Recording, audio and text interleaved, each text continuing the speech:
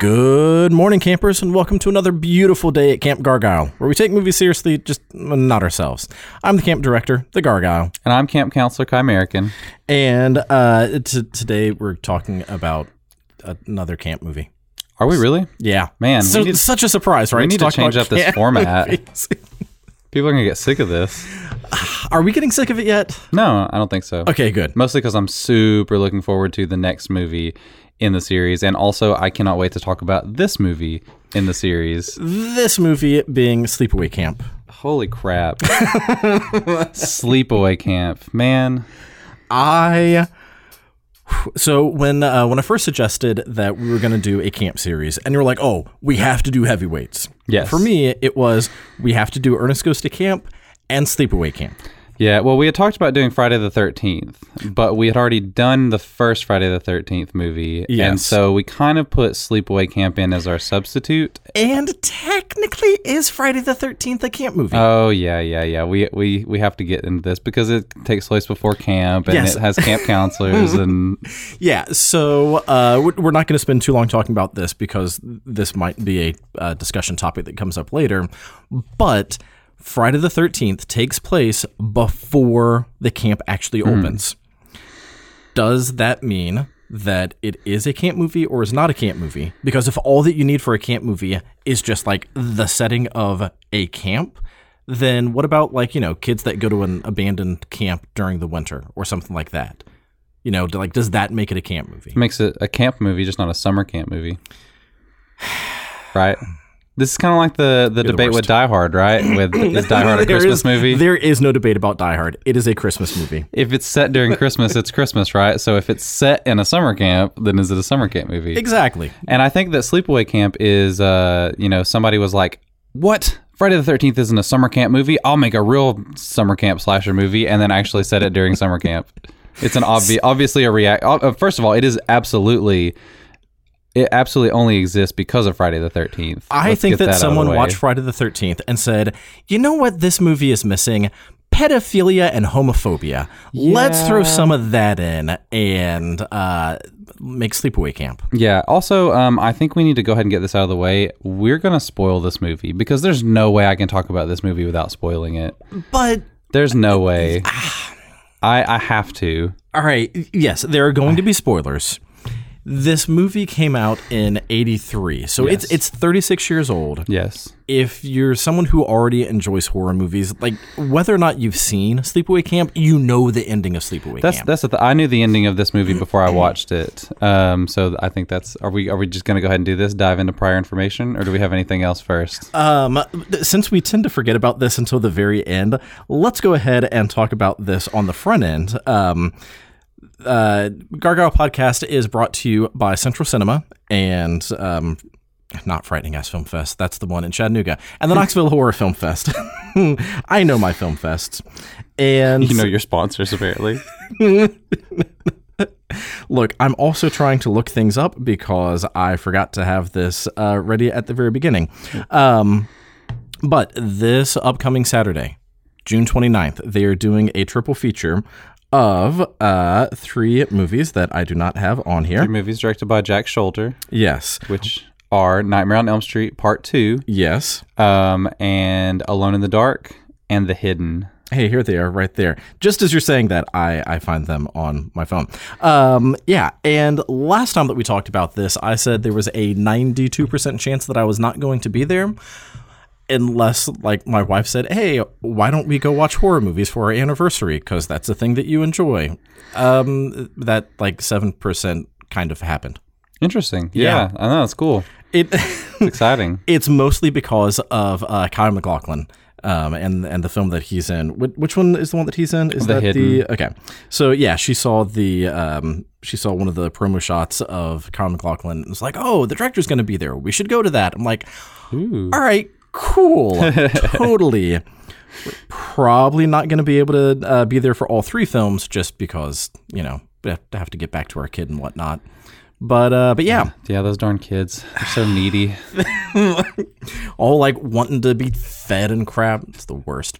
So it is not a 100% guarantee, but yeah, it is looking like there's at least going to be a Gargyle presence at the triple feature. That's awesome. You can come back and regale me with your tales of meeting Jack Shoulder, because I most likely will not be able to attend. Or you can just like also go.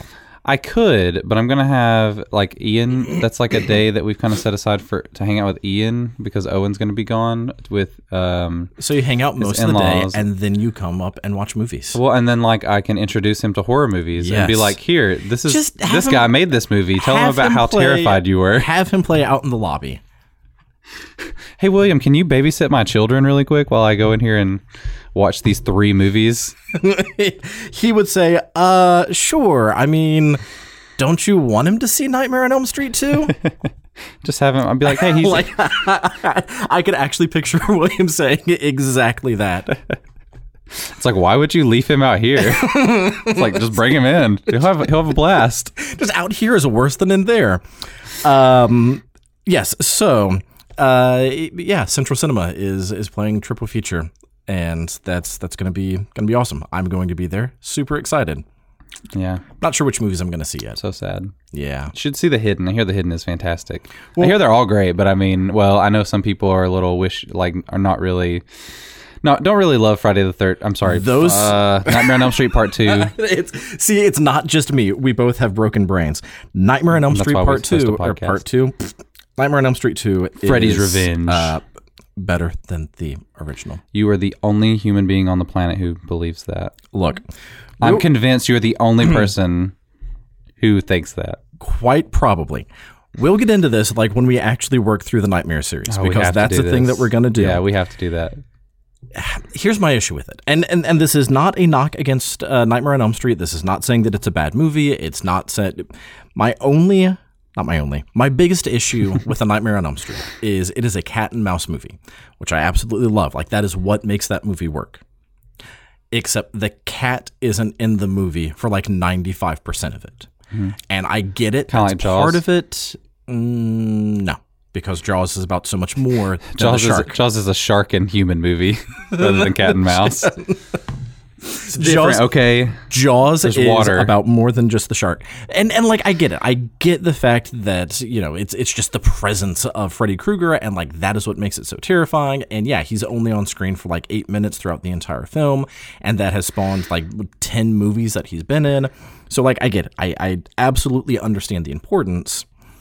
But every single time that I watch Nightmare on Elm Street, I just keep feeling like, okay, I see a lot of the mouse, but where's the cat? And but in Nightmare 2, there is a ton of cat and mouse. And Freddy, like, you see him, like, torturing the kid the entire movie. And I don't know, I just feel like it gets at what was hinted at a lot better. Interesting. I don't know. I haven't seen the second one, so we'll definitely have to get into this eventually. Yeah. That's not what we're talking about. Not what we're talking about. So not what we're talking about. I mean, aside from the fact that Central Cinema is playing those 3 movies, and everyone should go. And we were talking about that. Yes, we were talking about that.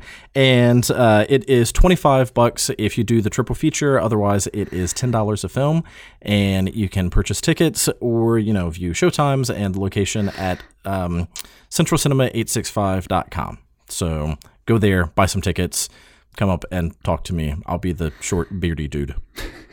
You'll be the only one, I'm sure. Because no one that's going to be there is going to be a short, beardy dude, probably wearing a horror shirt. That's not Central Cinema's main demographic at all. All right, so Sleepaway Camp. Have we mentioned how much we genuinely love Central Cinema? Central Cinema is the best. It really is. I need to go back so soon. Yeah, like this Saturday. Yes, this Saturday. All right, you've convinced me. I'll just abandon my child like Daniel Day-Lewis in There Will Be Blood. Yeah, and I'll just be screaming through the lobby, "I've abandoned my boy!" All right, I'll be there. I'll be that guy. If you hear anybody imitating Daniel Plainview from There Will Be Blood, that's me. Poorly imitating him, I should say. Yes. Okay. Wow. Let's. So not what we're talking about. What we're talking about is Sleepaway Camp, the 1983 classic.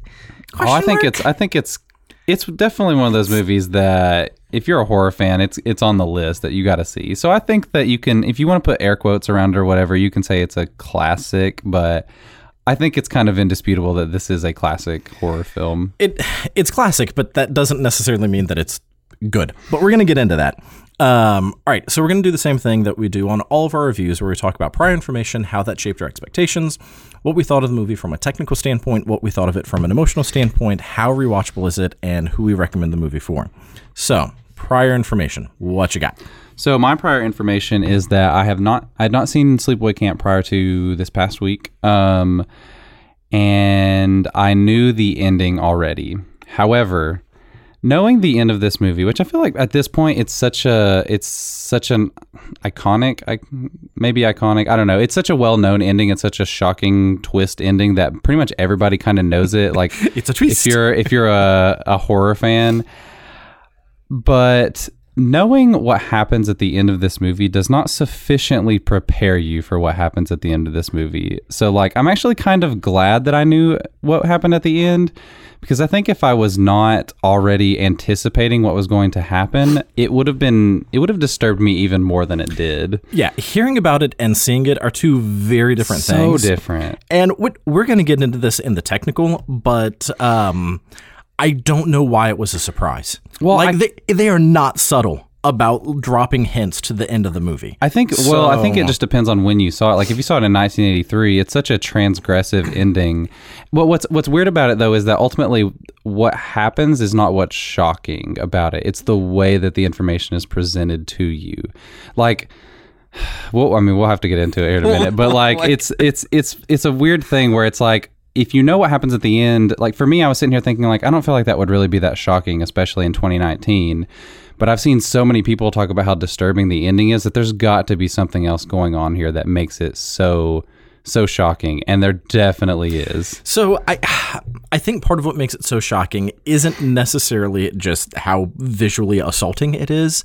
But as you're watching the movie, even if you know, you kind of forget. And like you're just getting to know these characters, and you get to know Angela throughout the course of the movie, so that when you get to the end and you're like, oh, right, this thing that I'm about to see it. But then when it happens, you're like, whoa, and so I think that it's more about just like getting to know the character throughout the movie and then being shocked that this character did. Spoilers. We're going to get into so many spoilers. I also think the whodunit aspect of this movie is super awful. Like it's so clear who the killer is the entire movie, I think. I mean, they try to throw some red herrings in there, and they do the thing where they change the hands, like it's not the actress's hands. Spoiler alert again.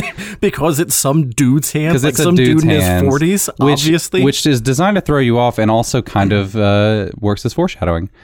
So anyway, that's my prior information. I also, just to throw this out there, I watched the last drive-in version of this on Shudder with Joe Bob. So it had the like interruptions where he's talking about the movie, but also not really. I think this is like the third or fourth on Last Drive-In. It's like the third time he had done it before. So he wasn't even really digging into the movie. He was just like ranting about the North Carolina like transgender bathroom bill, which was pretty funny. Yeah, not nearly as insensitive as I expected it to be. Like the bit at the very beginning is probably the most that he gets into it. Yeah, the rest of it's just kind of like a few questions here and there. And then Felissa Rose was there for it, who plays Angela. And he basically is just asking her about how many of the dudes she had a crush on, which I was just kind of like, this is...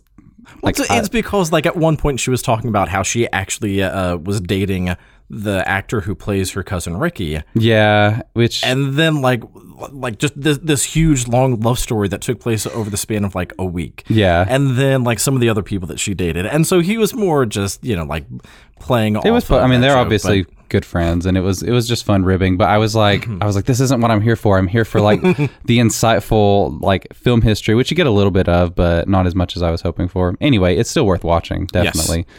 Always worth watching Joe Bob. If you are searching for it, it's part of the Last Drive-In marathon. The original marathon that they did back in like this time last year. Yeah, so if you just search Shudder for Sleepaway Camp, you're not going to find it. Like you have to actually go to the Last Drive-In series and then do the Last Drive-In marathon, and then it's like the second or third one. Right. So my expectations were really just that I figured this would basically be like a carbon copy of Friday the 13th, that you would get some campers sleeping around and then being isolated and then being murdered, which they are. You get that stuff in there. What I was not prepared for was how much darker and nastier this movie is than Friday the 13th. It is so mean-spirited, the film. And it's also, it feels kind of more genuine in a certain way because you actually have real kids in this movie. Like, because they're like you 13, actually have kids. You actually have kids. This actually is a summer camp movie. Yes. Fair point. But they're like actually 13 and 14 years old. Like, these are actual young kids, and the way that they speak feels very genuine. Like, even though the acting isn't great, it's very clear that these are just actual kids going to an actual summer camp that is, I'm sorry, filming a movie that is masquerading as a summer camp. Yes. So it feels like an actual experience for them. And my favorite thing, though, is the way they swear. Like, it feels so real, like what it is like as a kid to just like be away from your parents and just be like free to scream obscenities, especially because this summer camp is fucking lawless.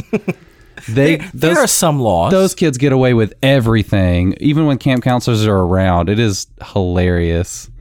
Some of the camp counselors are the worst ones. They really are. That's true. Yeah. God. Meg. Yeah. I was literally about to say exactly that. So my prior information is a bit more detailed than that. I had seen Sleepaway Camp a few times. I don't remember how many times I've seen it, but definitely more than once. But similar to you, I knew the end of Sleepaway Camp before the first time that I saw it because I actually watched Sleepaway Camp 2 before Sleepaway Camp. I think because, like, at the time, Sleepaway Camp 2 was streaming somewhere and That's Sleepaway weird. Camp 1 wasn't. I've never seen any of the sequels. Oh my God. Okay, so Sleepaway Camp 2, at some point we also need to cover that one because Sleepaway Camp is very obviously ripping off Friday the 13th. Sleepaway Camp 2 says, you know what? Screw it. Let's just have fun. And so, like, they are just having fun, very blatantly ripping them off. Mm-hmm. Like, even the cover has the main character with Jason's mask and Freddy's glove in her backpack. Yeah, and Sleepaway Camp 2 happened more in, like, the late 80s, which was kind of after horror movies became a lot more self-aware, after, like, we hit that midway point in most of those series with like Nightmare on Elm Street and Friday the 13th, where they're finally like, all right, we're kind of running out of ideas, so let's just start making fun of ourselves and like have these characters exist in a world where they have actually seen horror movies rather than be like, what? I don't know what to do. There's a killer in the woods. It's like, get the fuck out of there, guys. Seriously. I'm sorry, Nathan. I'm giving you some bleeps. It's okay. So Sleepaway Camp 2, it's a lot of fun. Sleepaway Camp 3, I never actually finished because it just felt so... I need to go back and revisit it because when I first saw it, it just felt exhausting because it was like just, rehashing the exact same jokes and the exact same beats, and it was just a cash grab. But maybe it aged better than when I initially saw it. I doubt it. Do the sequels address the ending at all? Like Sleepaway Camp 2 does. There's an opening scene with kids around a campfire, and that addresses the ending of Sleepaway Camp. Okay. So just it does, but so they do the Friday the 13th thing where, like, in the sequels, they start off with like flashbacks, kind of. Yeah. Okay. Yeah, and so like that's why I knew the ending of Sleepaway Camp before I saw it. So it did take away some of the surprise, but yeah, same thing. Like just knowing what happened and seeing what happened is like, whoa, that's that is a different experience. It is. Wow. Yeah. So I had seen Sleepaway Camp a few times, and I knew exactly what I was getting into. A movie that I have a lot of respect for, and I think that it is a very good summer camp horror, not quite parody, but ripoff. But also, it's not good. Like, I love this movie. I really do. There is a place in my heart that whenever someone says Sleepaway Camp, it's like, oh, hell yeah, I am down to watch Sleepaway Camp. Mm. And also, there are so many things bad about this movie. Yeah, so many things. On the technical side of this movie, really, like, what's weird about it is that so much of it is really bad. All of it. So much of it is really bad. It's almost to, like, blood rage levels of badness, to where it's bad but enjoyable. Not quite that campy. Blood Rage is an amazing movie. I agree. We talked about this. We did talk about this. There is technical proficiency going on with Blood Rage. Sure. Look, you didn't. I may have agreed with you just to humor you, but you did not watch Scalpel and Last House on Massacre Street, aka The Bride, aka I forget the other one. Didn't they all have like 4 they titles? All had 3 titles from that same director. I love it. But no, Blood Rage is amazing. It is. I highly recommend it. Sleepaway Camp. Well, to put this into perspective, the reason why I say that is because on Nightmare on Film Street, they literally did Blood Rage versus Sleepaway Camp. Oh, Blood Rage. There is no question about that. They better have agreed. It's been a while. No, yeah, they both said Blood Rage. Okay, good. They both gave I'm pretty sure what's his face, John gave it a 4 out of 4. Good. In terms of enjoyment. Good. Anyway, so Sleepaway Camp. Yeah, it's crazy because so much of it is really not very good, and that again, the ending is like this weird mix of really bad filmmaking with some really good craftsmanship that makes it so effective. That's not just the end. That is the entire. That's the entire movie, exactly. Because I'm gonna start with the kills because that's what we got to start with. So the kills in this movie are really great and very creative for the most part. Sure. You start, spoilers, you start with some dude getting run over by a boat. Yes. You have boiling, a lot of boiling. With some great bladder effects of like the flesh that's been, he's like got these boils literally like on his face. It's so awful, but also like he totally deserves it because that chef. Oh, we're gonna come back to that. You have death by bees. Okay, let's stop here for a second. Because first of all, that is the most ridiculous kill in this movie, bar none. It is insane that happens. I don't know if that's the most ridiculous one because we don't know whether or not that character had an allergic reaction. No, he could have been allergic. That is a believable kill. The curling iron is the most ridiculous kill. The curling iron's terrible. I hate that kill. It's stupid and so that's the only that one is just gross. And also, why is she curling her hair in the middle of the night? She's gonna go to sleep soon. It doesn't make any sense. They're just like, oh yeah, we're just gonna have her curling her hair because whatever. Yeah. And she never has her hair curled at any other point in the movie. She has that amazing side ponytail Judy does. Yeah. Which just have to say, if you go to the GIF keyboard on your iPhone and type in Sleepaway Camp, you get the most amazing GIF of all time of Judy that says Judy's side ponytail died for our sins. Please go look that up because it is amazing, and I'm going to use it all the time from now on. Okay, but I'm going to go back to the bees. Yes. So there's clearly a deleted scene. Back to the B6, sure. Back to the B movie basics. Okay, I'm going to stop. Sorry. That's terrible. Okay, so there's clearly a deleted scene where dude just rubbed honey all over his face or something. I don't know. Maybe like honey. Maybe it's like an exfoliating cream or something that he uses because there's no other reason why all of those bees would attack his face like that. I mean, okay. Let's get this out of the way first. Let's use some summer camp logic. If you ever went to summer camp, kids are really bad at taking showers. True. Like, they jump in the shower for about 5 seconds because the counselor tells them they have to, but they never actually wash anything. Yes. So all of the food that he's been eating over that week, you know that there's some residue on his face. Sure, and he's getting it out of his stomach at that moment. It's going through his bowels because he is pooping. Yes. Which is just so funny. So, it's not the most unbelievable thing. Yeah, I mean, I guess. It's a slasher movie. It's fine. The most unbelievable thing is, okay, first of all, he can't get out of the stall because there's been like a rod slipped through the 2 stall doors, so he can't push it open. Why doesn't he just drop to the floor and crawl out from underneath the stall? Why doesn't he climb on the toilet and jump out the screen window? That too. There are so many ways that he could have escaped, but instead he just decides to keep bashing the door over and over until he breaks the broom.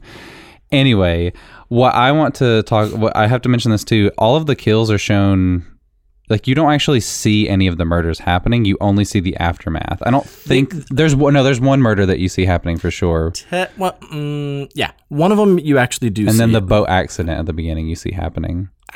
Yeah, kind of. Mostly. The one that you see is actually pretty great with like the shower kill where the knife goes through the But even side of the then, shower. you don't actually see the knife through the person. Right. It's so weird sometimes talking about horror movies. Like, you see the knife through the side of the shower, and you see the person up against the shower, but you don't actually see that one. Right. The only kill that you, like, directly see... It's like the softcore porn version of somebody being murdered. You don't actually see any penetration. Well, no, actually, you do. Because the only, like, direct kill that you actually see physically happen is also ripping off of Friday the 13th with an arrow through the throat. Oh my God. How did they do that, by the way? That arrow through the throat, it's so weird, but also really well done at the same time. Like, it feels like there should have been an extra sound effect in there to make it feel impactful, because he's just standing there and then the arrow is in his throat, and it's so weird. Also, but it still looks really good. I am convinced that the killer... spoilers. We're so into spoilers. If you've not seen the Sleepaway Camp, you have been plenty warned. Angela. I am convinced that Angela threw that arrow because you see her twirling the arrow. You do not see a bow in her hands. No, she has a bow, but it's not... I don't think so. I'm pretty sure she has a bow. I think she just straight up threw it. Well, I like that better, though. That sounds amazing. just javelined it right into his throat. That sounds awesome. Also, spoilers for other movies. So if you've not seen Friday the 13th, it's understandable, but also we're about to spoil it. One of the many, many, many things that Sleepaway Camp has in common, / ripping off of Friday the 13th, is, the killer is a dude. Wait, no, it's a woman. Like, there's that gender swap of who the killer actually is the entire time. Just so many things that this movie rips off. That's very true. It is definitely a rip. I mean, like, it is one of the, between like 82, 83, 84, there were like at least 30 different Friday the 13th ripoffs every single year. I mean, because of how cheap Friday the 13th was and how huge of a hit it was. And Sleepaway Camp 2 was also a huge hit. Like, I think the budget was like $350,000 and it made 10 or 11 million on that. So here's one of the things that I want to talk about. There's so many things that I want to talk about with the technical. Lot, we are so scattered. Sleepaway Camp, even though it is absolutely ripping off Friday the 13th, and even though, like, it's not as widely known as other movies. It's not as widely known as Friday the 13th. And, like, there are plenty of people who love horror movies who have never seen it. But what's so weird about it is, like, when you think of a camp slasher, like, Sleepaway Camp is the shorthand for a camp slasher movie. Yeah. You know, like, growing up, you never heard, Camp Crystal Lake as a shorthand for, there's going to be a camp slasher movie.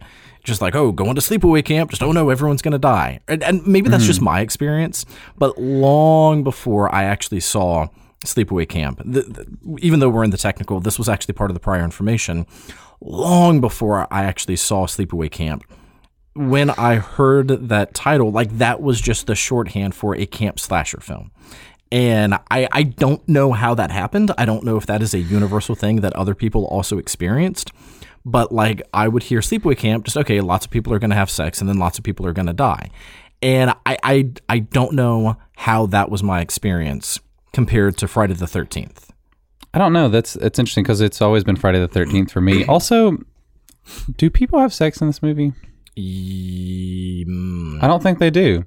That's the other thing that's very interesting. Okay. Yes? So the way that this movie, it feels very different from a lot of other slasher movies. They do, but none of it happens on screen. Right. Yeah. There's no female nudity. There is male nudity though. Which is very interesting. A lot of dude butt.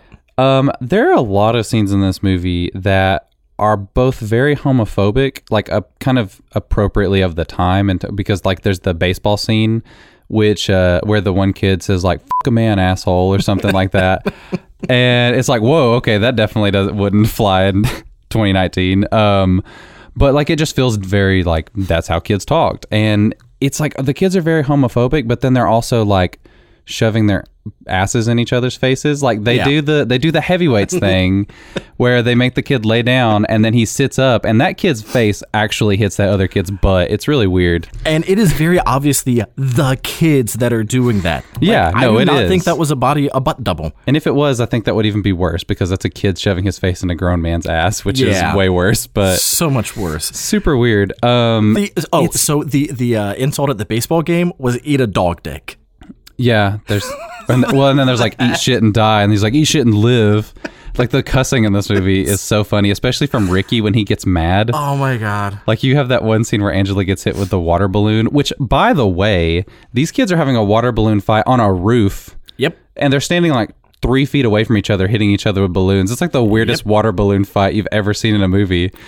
But she gets hit with a water balloon and Ricky just starts going crazy on these kids, just screaming at them, trying to fight everyone. And he's like a little shrimpy dude. It's just so funny. Can you honestly say, though, that you have never thrown a water balloon off of a roof? I don't think so. I've never had a water balloon fight on a roof, although it does sound pretty awesome. I cannot say that I have not thrown water balloons off of a roof or an entire bucket of water off of a roof. All right, so we are all over the place. We are. Technically, this movie is bad. Like, I genuinely enjoy this movie, but it is so bad. Okay, so let's talk about let's talk about the plot holes. The plot holes, sure. You wanted to talk about something else. What do you want to talk about? No, I don't know what the plot holes are. Okay, so, maybe not plot holes, but let's talk about, I guess loose ends is a better thing. Let's talk about the fact that at the beginning, you have weird, creepy pedo cook and James Earl Jones's brother. No, it's his dad. Is it his dad? It's his dad, That's yeah. his dad. All right, his dad. Just laughing off how creepy and pedo that guy is. Just, oh, ha, ha, ha. Everyone, they're too young to know what you're thinking. Like, he's just so... How can you laugh at that, dude? Not cool. Yeah, and everybody just kind of Not is like, cool. whatever. And then you have the scene where they come out of the cellar and he's like, the kids are obviously terrified of what happened in there. And the cook is like, oh, what? Like, I don't know. He's like looking around like, oh, nothing to see here, guys. But then as he is putting his belt back on. He's putting his belt back on. Everybody else is just kind of like, yep, I guess there's nothing to see here. Definitely, we don't know anything about that guy being a pedophile. Let's just pretend nothing happened. So what's his name? Robert Earl Jones. He just disappears. You know, like he is there for a little bit, and I think they could have definitely done some interesting things, but then he just disappears. Like after the scene where the cook dies, that's it. You never see him again. Well, you have one more scene with the keep it quiet, and then he just disappears. Never see him again. There is absolutely no resolution at the end of this movie. The ending's... I think the ending is set up... There are really only like 2 or 3 scenes where they set it up, and it's very perfunctory. It's just like, yeah, we got to throw it in there. I don't know. I don't feel like they really put any effort into actually setting up the end and making any kind of statement with it other than just like, oh yeah, this is surprising. Yeah. Out of nowhere, Camp Counselor Meg, who such a terrible character, like she is purposely evil. So terrible in the sense that she is just evil, not like poorly acted, even though it was poorly acted. Just out of nowhere is like, oh yeah, by the way, I have the hots for the camp director. Okay. That came it's from nowhere. So weird, yeah, because she's like 18 or 19, and he's like 65. He is like 800. He's so old. Okay, and here is a definite plot hole that we talked about a little bit before recording. Why is Mel trying to cover everything up? There are kids dying on his camp, and every time the police show up, like the police show up during that one... And he's like, I guess I'm just gonna have to call the boys' parents. And there's really nothing else to see here, even though the other guy was hurt and then more kids start dying. And he's just sitting here like, okay, we just need to cover this up. And all the kids know that people are dying, but they're still there. And it's just so weird. Like, what is he hiding? I have 2 assumptions. First one is the excuse that's like kind of mentioned in the movie where he just doesn't want any bad publicity. He doesn't want the camp to shut down. Yeah, if you're Don't you think he's going to get worse publicity by trying to cover all this stuff up? There's no way it's not going to come out. Yes, but if you're a camp director, you're probably not like rolling in the dough unless you are, what's their names? Ben Stiller's dad from Camp Heavyweights. But even then, like he spent all of his money. He had to sell because of his you accountant. don't make money. Yeah. So yeah, like I buy that on the front end with the first like 2 deaths of like, you know what, someone dying in camp, that is bad publicity. I do not want that happening. Yeah, like but the chef thing I think makes sense because he doesn't actually die that we know of. He goes to the hospital. Oh no, he's obviously dying. Oh, he's gonna die probably, but you never find out for sure if he's dead or not. Oh yeah, because this movie is very bad at actually, giving you resolution to anything that it starts. But then when there's the scene, okay, so before that, when the when the cook comes out of the freezer and Mel is there and he's just like, yeah, right. Like, there's a very knowing tone in his voice of, yeah, you were about to rape a kid in there. Like, just, I mean... and we're just going to keep that on the DL. Don't want any bad publicity. And I think that the reason why, and why he didn't just call the cops later when more people started dying, I am pretty sure that this is a very rapey camp. And I think that Mel was not only okay with it, but also a part of it. Because, again, you have the cook, who is just, like, super creepy, openly pedo. Yeah. Not, like, just kind of saying it in the background. Saying, like, one of his first lines is, where I come from, they're called, what, like, fresh chicken? Something weird, like, yeah, super creepy. Just a line that doesn't even make sense. Where is that from? In what place? It's because he's a chef. He likes chicken. But where do you have to be from where chicken equals kid sex? Like, I am so confused on where that is from to where his saying comes from. But you have him openly saying that. You have the assistant chef, Robert Earl Jones, again, just laughing it off. You have the other, like, I guess, sous chefs, I don't know, the helper janitor people standing around with no lines, also just kind of being like, yep, that's okay. You have kids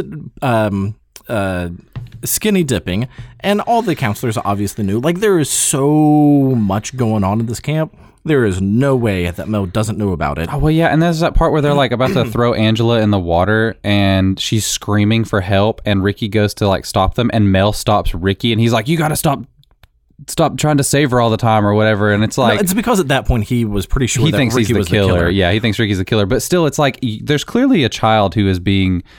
like verbally, like physically harassed by a counselor, for one counselor and one camper, and you're just gonna like, yeah, whatever, let's just throw in the water, go for it. Yeah, it's just crazy. And then later he beats up a kid, so that's cool. He beats up a kid because we don't even know if Ricky is alive at the end of this movie. Do you? Okay, yeah, but he beat up the kid because the young girl that he was about to have sex with got killed.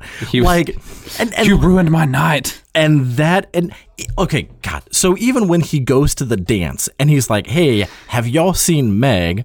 He's just flaunting it out in the open. Like, she was supposed to come over for dinner. Like, dude, what? So he is so open about what is going on. I am positive that this is a sex camp, and oh my God, that is why he does not want the cops showing up. Is because he doesn't want arrested for it. Probably. And there's something going on. I think that is what is going on. So I do want to talk briefly about some good thing. Okay, actually, before I do that, I do have a few things to go on the quality side. First of all, this movie looks like a 70s sitcom, the way that it is shot and edited. Sure. They use like the iris in and out transition sometimes, and some of the music feels very much like it came from like Laverne and Shirley or something, or Brady Bunch, or it's really weird how much it feels like a sitcom at times. And then the one thing though that I think works really well are the makeup effects. They're really fantastic, I think. Like, to the point where the scene with the bees, when you see the aftermath with the bees all over his face, it made me think of the scene with the ants in Hereditary. Sure. To not spoil anything from Hereditary. It's really good. And then my favorite one, both my least favorite and my favorite kill in this movie, is the one where the kid flips the canoe and he's like hiding out under it, and then like just a head pops up with long hair, as if like, oh, okay, now we have no idea who the killer is. Wet hair. It's really long though. Wet hair. Okay, whatever. The hair doesn't have to be that long. Excuse me. For wet hair to weigh it down. So it still could have been... It couldn't have been Ricky though. His hair was not that long. I think so. It was, like 80s poofy. So wet, it would have been really weighed down. I mean, I guess, sure. But the scene is terrible because, like, he's just under the canoe, and then she pops up in the canoe, and he's like, what are you doing here? And then she just holds him underwater for a minute. But when they find his body, first of all, there's no way he could have been that, like... he could have like corroded that much and in such a short amount of time, but the snake crawling out of his mouth is amazing. So that's actually one of the other things that, again, I do love this movie. When we get to the emotional, there's going to be probably just as many things that I have to say, but technically, oh my God, this movie's so bad. one of the things that I love / terrible, how like quickly every physical body disintegrates there. Yeah. So like the one kid that just that's like the word I was looking for. he drowned overnight, and in the morning his face is half eaten, which I kind of get. There's things in the water that would eat a dead body, I guess, but still that quickly. The bees, like it looks like half of his face is melting off. Like he seriously looks like Two-Face. The curling iron kill should not have killed her. It would have definitely caused a whole lot of damage, but you shouldn't die from that. Curling iron kill really bothers me because Judy's a bitch. Let's just get this out of the way.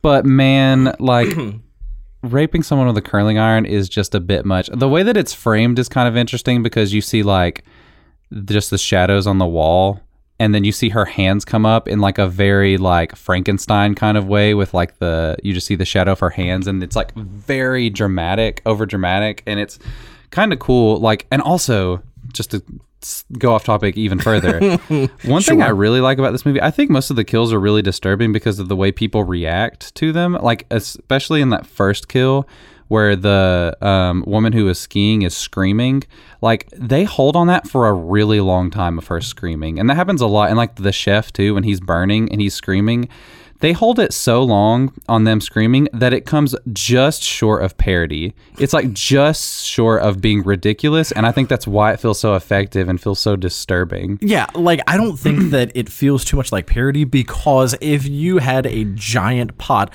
which by the way, why the hell do they have that big of a pot to cook corn? Like I get There's it. a lot of corn, dude. That was a lot of corn. I get they're cooking for a lot of campers. However, that pot is comically large. Well, we also talked about how it's actually probably physically impossible for a 14-year-old child to push, because the pot was so tall and he had to stand up on a ladder, but it was still only up to his chin. Yeah. So it was like, how did he get pushed up and over? That could have been framing with the lower camera shot, so it could... The framing was really funny. But yeah, that is really it is a comically large pot. Like I expected Elmer Fudd to put Bugs Bunny in there. It's just the framing. I'm glad you point that out too, because the framing in this movie in general is very interesting. Like for every time they show Angela, like okay, let's take that cellar scene where the chef is like has her in the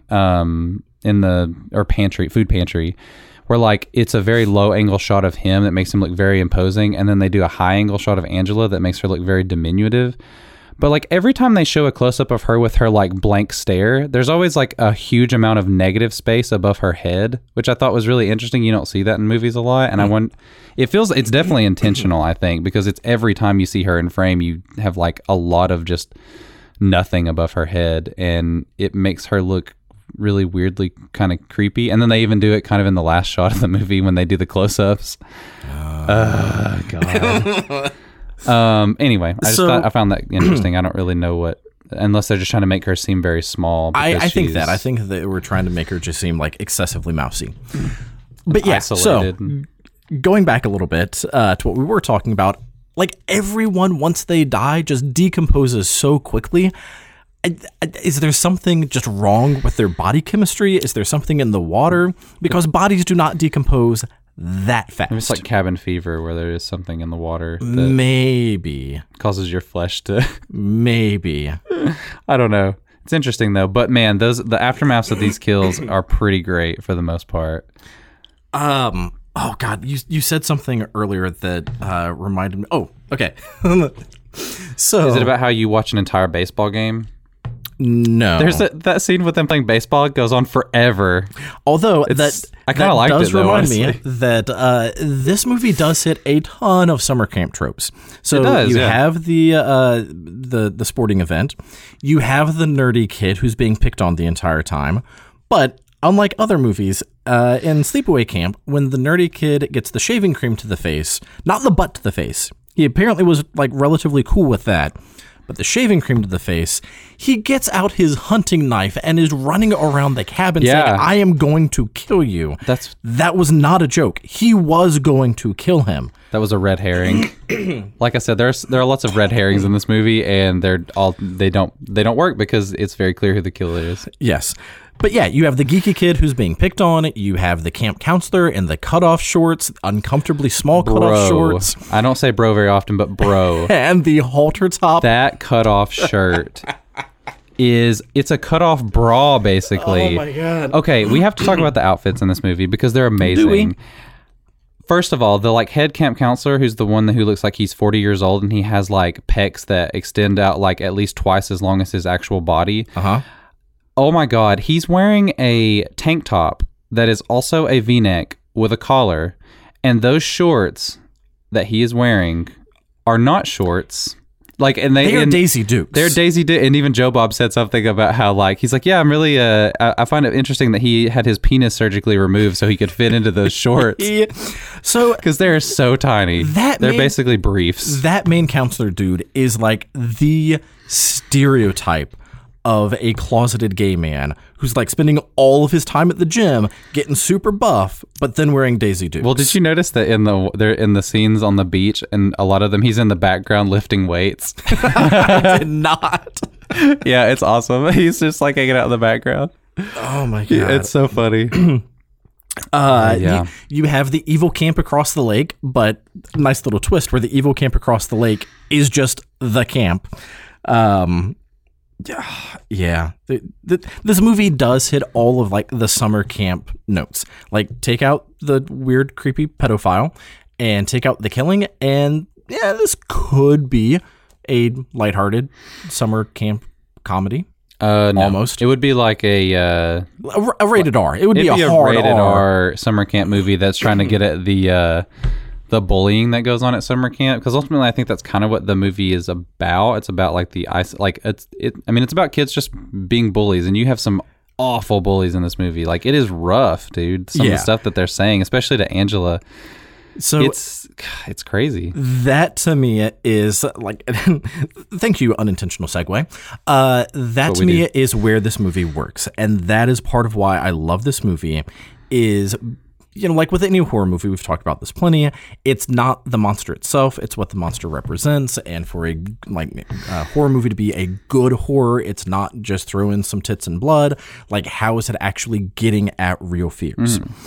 And I like the fact that this movie kind of takes a twist on that, in the sense that all of the people who die in Angela's mind had it coming. Yeah. Like, there's a very clear reasoning for why she killed the people that she killed. Yeah. Which is why it's so obvious that she's the killer, because it's always like right after they did something to her. It could have been Ricky. Like, I mean, it could have been. It is enough of a red herring, especially with his anger problems. That shot, there's the one shot with when Judy is in the cabin and opens the door, and you see Angela standing in the doorway. And it's like backlit, and it's actually a really good shot. Like, as far as technically speaking, it's really good. But it's actually Ricky in a wig. Yeah. Like the actor that played Ricky. He's in a wig in that scene.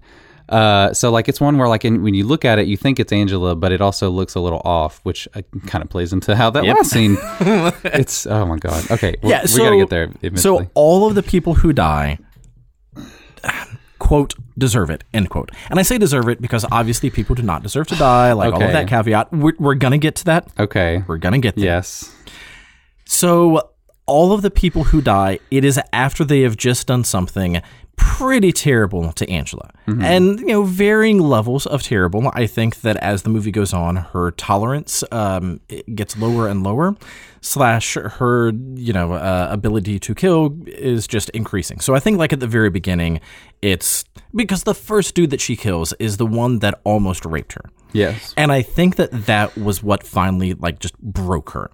And I think after that, because I think that her entire life she had been so diminutive and so controlled and just not able to express who she really was. And I think that so much about her was, again, just put in a box and not able to come out. Yes. And so then when she finally takes revenge on the cook, and it's like, oh, that felt good. Like, I think that with each successive person, it was, they also deserve it because I'm not going to stand for this anymore. And I think that, I don't think that she was a killer before camp. No, I don't think so. And I think that had she not gone to camp, she wouldn't have been a killer. I don't think she would have been. I don't know. It depends on how her life turned out. Okay, sure. There are many other things that could have happened that, unfortunately, camp is definitely the happened. catalyst, though. But all of the things that happened to her, and it makes this movie so relevant.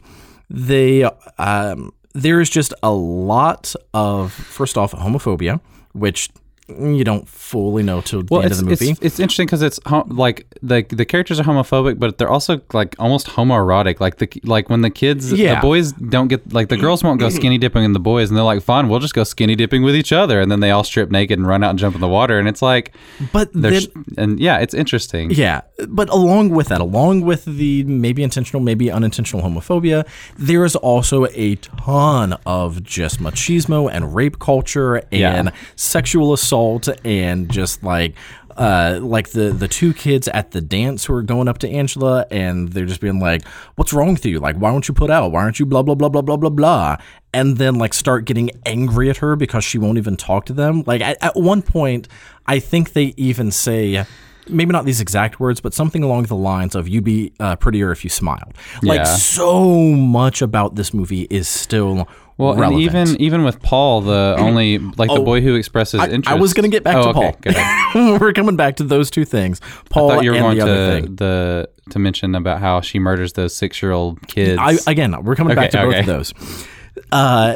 So like the horror of this, it's a very interesting mix of the scare and the horror comes from both sides of it in terms of just that fear of being bullied and how terrible it is and how that just completely destroys who you are as a person. And again, like keeping it in relevant times, how many LGBTQ youth have committed suicide because of bullying. And it's very, like, you don't have to take that big of a jump between what happens in the movie and taking what Angela does on an outward level and putting it inward. And, like, that's what a lot of LGBTQ youth deal with. And rather than expressing their violence towards other people, they express it towards themselves. So, like, there's that fear. But then there's also just, that unnamed killer out there in the woods somewhere, which both of those things I think work very, very well. What makes this movie problematic is, even though like none of that is intentional, and like I keep going back and forth on, I think that this movie is like an LGBTQ cult icon where you can really relate to it, and it's very much like, yes, finally a transgender person who is standing up for themselves, and et cetera, et cetera, et cetera. Except for the fact that this movie does not treat people who are actually gay or other genders even remotely okay. Like it's okay. It's treated like a disease. It is. It really is, and that's kind of where I want to lead to with when we talk about the ending. Yeah. Because there's other things that are going to relate to like how Angela became who she was, which again, not cool, not handled well. Mm-hmm. Transgender is not a disease. So yeah, this movie, like, it's so complicated. But again, the things that I think it does well are you understand why the people are dying. Yeah. And again, take that bullying and put it inwards, and it is still a very, very, very relevant movie. I agree. Except for killing the younglings. She goes full on Anakin Skywalker because they threw sand at her. Okay, and see, I didn't even pick up on this because when I was watching it, I was like, okay, she's just killing people who are mean to her. But then she teleports over to where the where the 6-year-olds are camping because the timeline doesn't make any sense unless it's nonlinear. But she teleports over to wherever the 6-year-olds are camping, murders them with a hatchet. Yep. After she had just murdered Meg, I think. Then she teleports back to the opposite side of camp. Yep. And then murders Judy, which is super weird. But yeah, like she kills those. She hacks those kids up with a hatchet. She used She used Jason's tunnels that he obviously uses to get back and forth from the remake. Yeah. Obviously, yes. She murders the younglings. Again, she goes full Anakin because they threw sand at her after she had been thrown in the water by Meg because Meg is an evil person. That's where toward the end of the movie, it gets so mean-spirited that it almost loses me a little bit because you got the curling iron kill, you've got Mel beating crap out of a child, and you've got her hatcheting up these little kids for no reason, and then there is the reason, but it's not really a sound reason. And again, like I think that is why.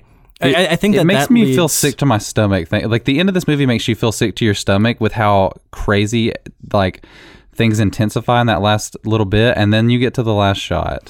We'll get there.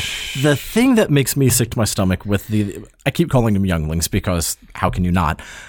The thing that makes me so sick is they go back to that shot like 5 or 6 times. Yeah, they do it quite a bit, and it's a long shot, so I mean you don't see details or anything, but they're you see sleeping bags with like obviously torn up and a lot of blood, so you don't actually see the bodies. You see a little bit of one of the bodies on the left. Do you? You do, yeah. Okay, so you don't see much of it.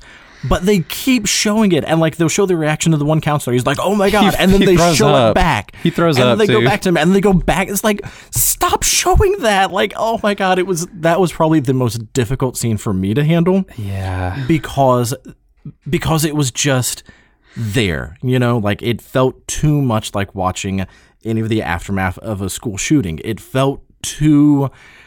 Well, and the reasoning is so flimsy for me that that scene especially feels very like exploitation level of like, oh yeah, we're just gonna add some more killing in there to shock you, and it just doesn't work for me. And like again, there's no way, like the way that it's presented and edited together in the movie, it feels like she had to teleport to get there, and then sure, I like said the justification is just not quite there. It is a very loose movie. justification, but again, I think that it's because she wasn't a killer until the cook, and then with each person.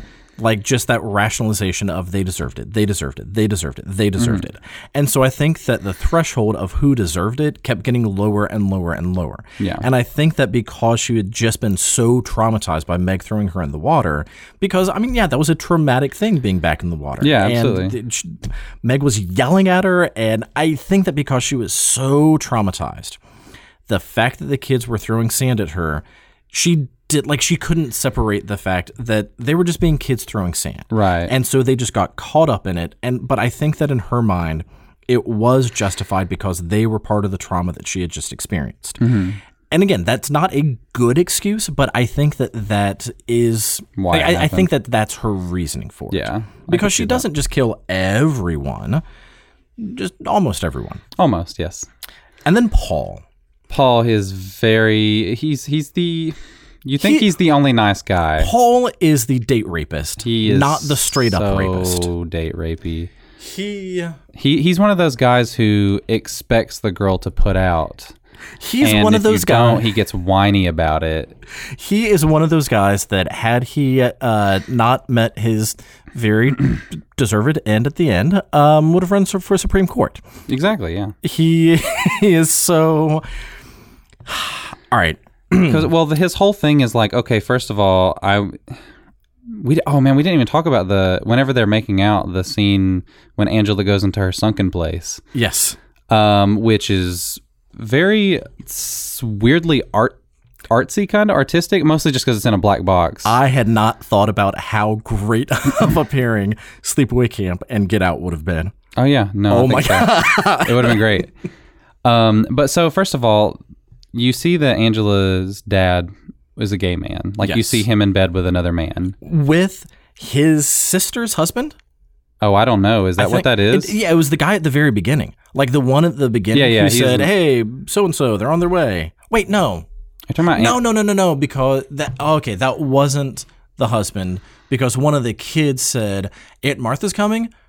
What about Ricky? No, Ricky's with his dad. Holy shit, we have not talked about Aunt Martha. Yeah. Oh my god, why have we not talked about Aunt Martha? She's the best part of the movie. Because we're getting there. There's too much to get to. There's a ton to talk about with this movie. Oh my god. No, you're right. The guy at the very beginning was not Aunt Martha's husband because there is that line. But yeah, you get to see Angela and whatever her brother's name, Peter, I think. Peter, yeah. You get to see them watching their dad and the guy that was at the summer camp or the summer house with them. Is it weird that their dad took his kids on his gay love tryst? I mean, not necessarily. I don't think so.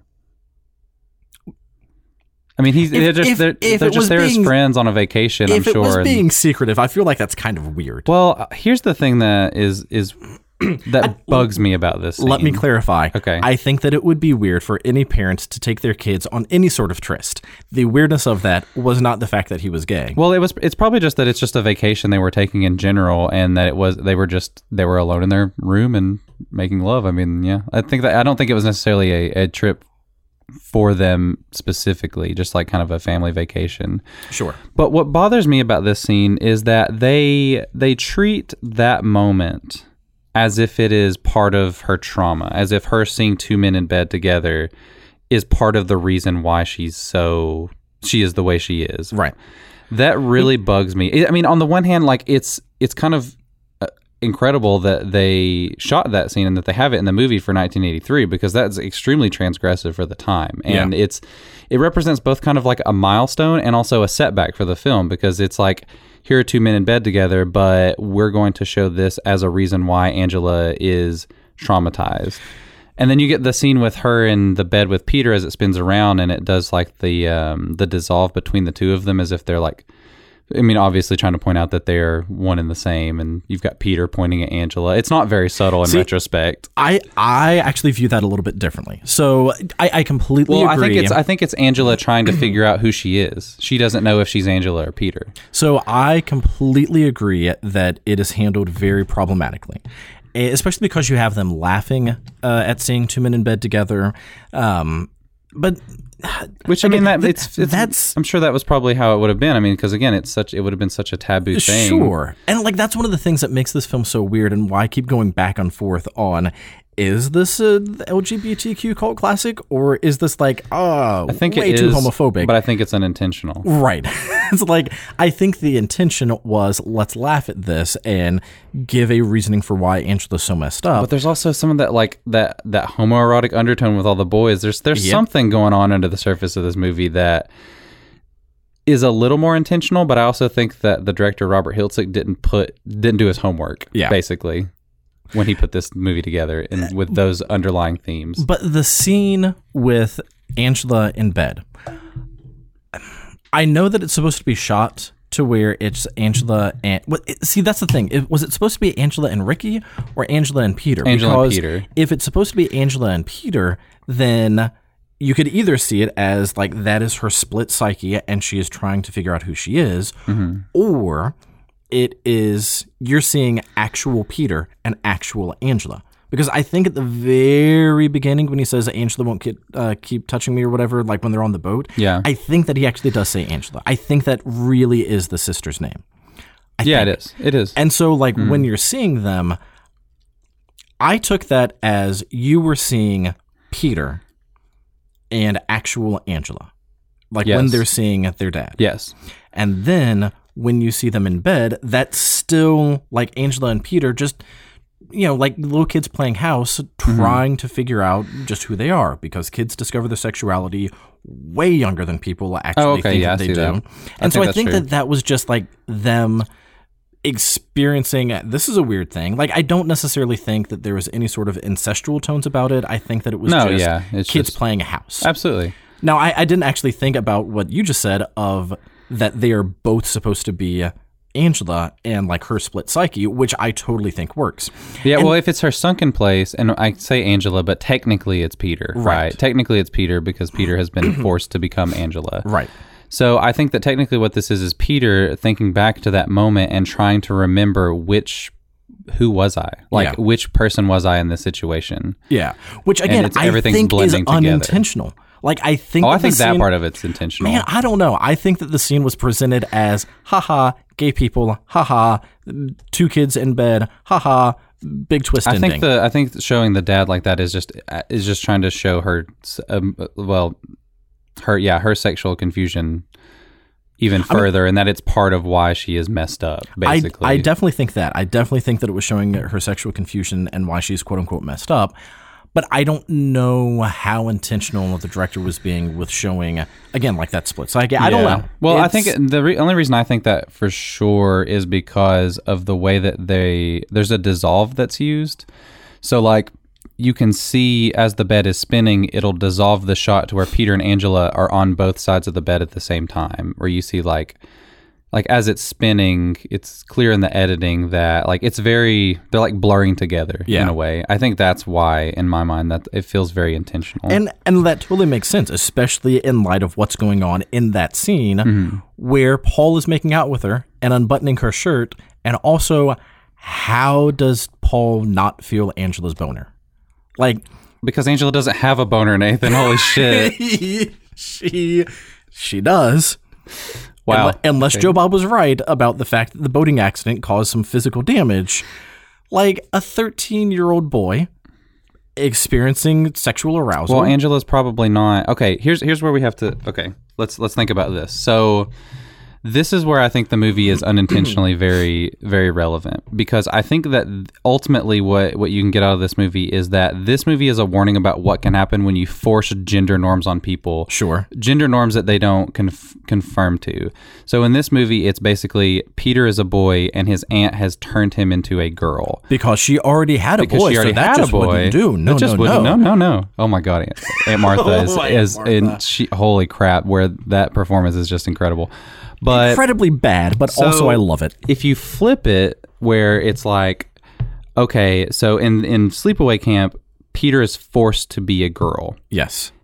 Think about that in terms of like people who are within the transgender community who are born a male or female, but they feel like they are the opposite sex. Yes. But society tells them, no, you have been born a male, you are a male. That is ultimately what I'm getting out of this movie, why I think it works. Again, unintentionally, because there's no way that this is what was in the mind of Hiltzik when he made this movie. No. But like you're forcing a gender norm onto somebody that they do not conform to, and it causes them to feel isolated, and it causes them to lash out, and it causes them it traumatizes them. Yeah. So I think if you flip it, then you can easily see how transgender community could hold this movie up and be like, yeah, well, maybe this isn't what they were trying to do, but I relate to this. I relate to what this person is going through. I completely agree. And again, like that's why I have a love-awkward relationship. Because I don't even want to say love-hate, because I don't hate this movie. It's just like, man, some of these scenes are it's a movie that so problematic. It's a movie that is an accidental good movie. Yes. And I think that is where I want to lean into the end of the movie, unless you have something else. The stuff that I was going to say about Paul might tie directly into what you were going into. Were you talking about the ending scene, or were you still about to talk about Paul? Because I want to talk about how terrible Paul is. Yeah, okay, go ahead. Because we need to talk about Paul. First off, our introduction to Paul is him talking to Ricky in front of Angela. So talking in front of his cousin about, hey, did you see how your ex-girlfriend grew boobs over the summer? Yes. So his introduction is objectifying another girl. That is his introduction. Which, holy crap, it's so weird. They're always like talking about like, hey, you remember all those good times we had last summer? Like, what were these kids doing when they were 12 years old? What 12-year-olds do? I was a very unadventurous 12-year-old then, apparently, because that is not something that was on my mind when I was 12 years old at summer camp. But anyway, moving on. So, not at least not going that far. Sure. Mostly I'm in the holding hands stage at that point. They were maybe that's what they were talking about. things Who with knows? their hands. So they... So Paul's introduction is objectifying another woman. Very similarly to how the cook's introduction is objectifying kids. Just saying, Paul is a little bit closer to the cook than what he seems on the surface. I mean, I think that's normal for a boy to objectify women. Sure. Sure. But normal and good are two very different things. True. And then you have the dance scene where the two like bad kids, apparently there's just like a bad cabin full of just the rotten people from camp, but whatever. So two of those guys go up to Angela and they're harassing her, and like it ends up starting a fight because they're just being so horrible to her. Ricky comes in, he's breaking it up and fighting all of them, whatever. The counselors watch it for a minute before they break it up because it's a lawless camp. Sure, because it's the kids working things out. And then after Ricky and the other kids walk away, then Paul's like, "Hey, girl that was just traumatized by being hit on with unwanted advances, I'm going to go talk to you. Mm-hmm. I'm going to hit on you, but I'm not going to be a jerk about it." So like, while the scene was still fresh, it was like, "How you doing?"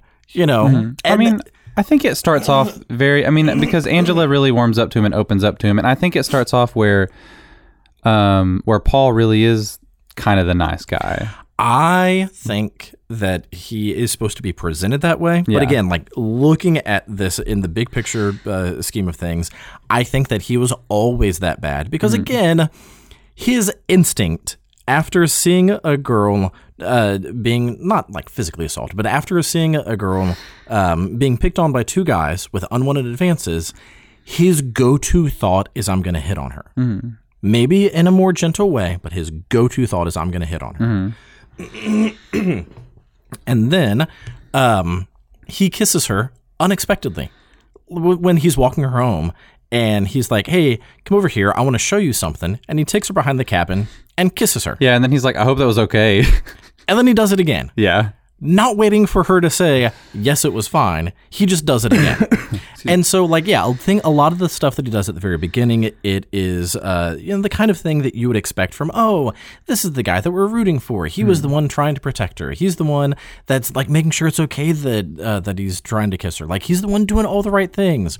He's the guy in the 80s, quote-unquote, comedies. Actually, not quote-unquote, because some of them are funny. He's the guy in the 80s comedies that you were rooting for, but is also still a sexual aggressor. Like, he's the one... Like Peter Venkman. Yes. And basically, apparently, a lot of Bill Murray movies. He is like the Meatballs. one that, when you're watching it, serves as the example of, see, when you really care about a girl, you just need to keep pursuing her because, that's how you really show... Like... He is the result of those other movies. The only thing is that for most of it, Angela is okay with it, clearly. She is attracted to him as well. She talks to him. That's how she opens up. But then once he cheats on her by kissing Judy, he keeps pursuing her. And he cheats on her because she wouldn't put out. Because when he tried to unbutton her blouse, she ran away. And she got mad, yeah. And so because she wouldn't put out, he got upset and went with some other girl, the girl that at the very beginning of the movie he was objectifying, talking about her large breasts. Yes. So, like, again, there is a pretty consistent pattern of Paul is terrible. True. He just knows how to be the nice guy terrible rather than, like, the horrible terrible. Exactly, yeah. And so when he gets his comeuppance... You might think, oh, no, Paul, he didn't deserve it. No, he totally did. Yeah, because at least the other guys being jerks were very blatantly jerks. And, like when you see jerks in the real world, it's very easy to be like, oh, that guy's a dick. Don't talk to him. But then, like, when there's the nice guy, it's like, that dude is super date rapey. It's like, no, he's just blah. It's like, no. Yeah. That is very clear indicators that all that he wants is in your pants, but, like, he's going to try to be nice about it, and then he's going to be an ass when you don't put out. Yeah. That is Paul. Paul and what's is weird about it, worst. though, what's weird is that typically in a movie like this, they're like 17, 18-year-old kids, but he's 14. Yep. It's so, it's so strange, and it's sad that, like, you just know that if he were to grow up, he would probably become that guy who... Yeah, I'm going to be nice to you, but then when you don't give me what I deserve, then that's when I just take it for myself. He's sitting when he's apologizing to her, he's like, "Just forgive me, okay?" Like he's still being like very forceful, like you need to forgive me because I'm sorry. He is what the is guy your problem? That would grow up to have very detailed calendars. He would have so many. That's probably what he does in his bunk every night as he goes in. He's like, all right, got to fill my calendar for today. Rejected by Angela. Kissed Judy. Worked out. Pounded the sixer. Oh man, I'm trying to think of some of the what are the nicknames of his friends? Squee, I think, was one of them. I got with Squee. Okay, anyway, not what we're talking about. Then the ending happens. Yes. Finally, I get to talk about the ending because here's the thing, Nathan. If I could, I would do a whole second podcast to talk about the end of this movie. I mean, we could do that. We could do that. It would. I feel like it would be a very anticlimactic second podcast. I could talk about the end of this movie for a very long time because I cannot stop thinking about it. Okay, so here's the thing. So I knew the end of the movie, and basically what I knew about it was that the big reveal at the end is that Angela is a boy. Yes. That's really about all that I knew. So I was like, why is that so shocking? Can I just say this really quickly? Yes. And this is something that Joe Bob pointed out, but it's also hilarious. You see Angela's penis. Yes. And then you have a camp counselor say, oh my God, she's a boy. As if it wasn't obvious already. Oh my god! It's the buff dude, I think, right? It is yet another example of the technical improficiency of this movie. Yes. Of being told rather than shown. Which I've got, okay. While you're being shown. Yes, exactly. Okay, so this final shot. Yes. First of all, I just need to point out, the reason why this shot is shocking has pretty much nothing to do with the reason why it was supposed to be shocking. Like, it's very clear that when the script was being written, or let's say when Hiltzik was pitching this movie to his room full of like old white men investors, he's like, okay, so then in the end, think about how much naked boy you're gonna see. Angela turns around and she's got a dick, and then all of the guys gasp in horror and say, here's $350,000. That's the most terrifying thing I've ever heard. Yes. It's very clear that from a script level is what the intention was at the end. Yes, because how could a girl ever be a boy? Because, oh my God, that's horrifying. But, okay, sarcastically horrifying. Because this movie is problematic. So, but that's not why the ending is so disturbing. Is it the weird turtle sex sound that Angela does? Yes. The ending is so disturbing because it is this perfectly, like, serendipitous kind of alchemy between really bad filmmaking and really good craftsmanship. So the first thing that is, okay, let's break down how I watched this shot because I have to. So you get to the last scene and it does like a kind of sort of close up on Angela's face. And the mask that they use is really, really good. Yeah. Because I was looking at the face and I was like, okay, that's Angela. Like I was not a question in my mind that was her face. But like the longer you look at it, and I have to admit, like this whole process of my going through my head happened over the course of maybe 3 seconds, because after about 3 seconds, I looked away from the screen and watched out of the corner of my eye because it's so fucking unsettling. Sure. So I'm looking at this face and I'm like, okay, that's Angela. But then you start to see the body, and the body is not Angela's body. So then I kind of look back at the face for a second, and you notice that there's something about that mouth that is just slightly too open. Like, I think that's what it is. It's a little too open to be real. But it really looks like, and part of it I think is because it's shot in very low lighting, so it's hard to tell. You don't even really know what you're seeing for about a second or two, because your brain is like, I think the magic of this ending is it causes your brain to short circuit. It's like the mask hits in the uncanny valley in this perfect way where it's like you kind of think it's real at first, but then you realize it's not real. But then it's panning. But it's made really from her face. Like, that really is her mouth open that wide. It wasn't extended. And the weird thing too is the way it's edited too is they edit in a close up of her face of the real Angela. So like it kind of goes back and forth between this like long shot where you're dollying out to see her body and the close up of her face. And as you're looking at it, there's just something that's so not right about it. And what makes it even more unsettling is the sound design with that inhuman noise that is coming out of her mouth, with her mouth that is wide open but not moving, which, first of all, I have to point out, anytime somebody holds their mouth open in like an O shape, it's just generally unsettling to me. Sure. Because like nobody ever needs to hold their mouth open like that. Unless you're yelling, which it just takes a second, then you just have to, then you close your mouth. Or if someone else is throwing marshmallows and you're trying to catch them. Sure, but even then you close your mouth to catch the marshmallow. You don't hold it open. Not if a lot of them are being thrown. Okay, sure. Anyway, so, like the end of this movie, as I'm watching it, I literally recoiled in horror because there's just something so profoundly wrong about it. I can't even, it's one of those things you just have to be able to, you have to see it to understand. There is no way to sufficiently prepare yourself. I think it's because for what happens. The body is different. Like, they didn't even try to make it look like Angela's body. No, like the body is just like so much bigger that it's just like that body is wrong. There's nothing right about that body.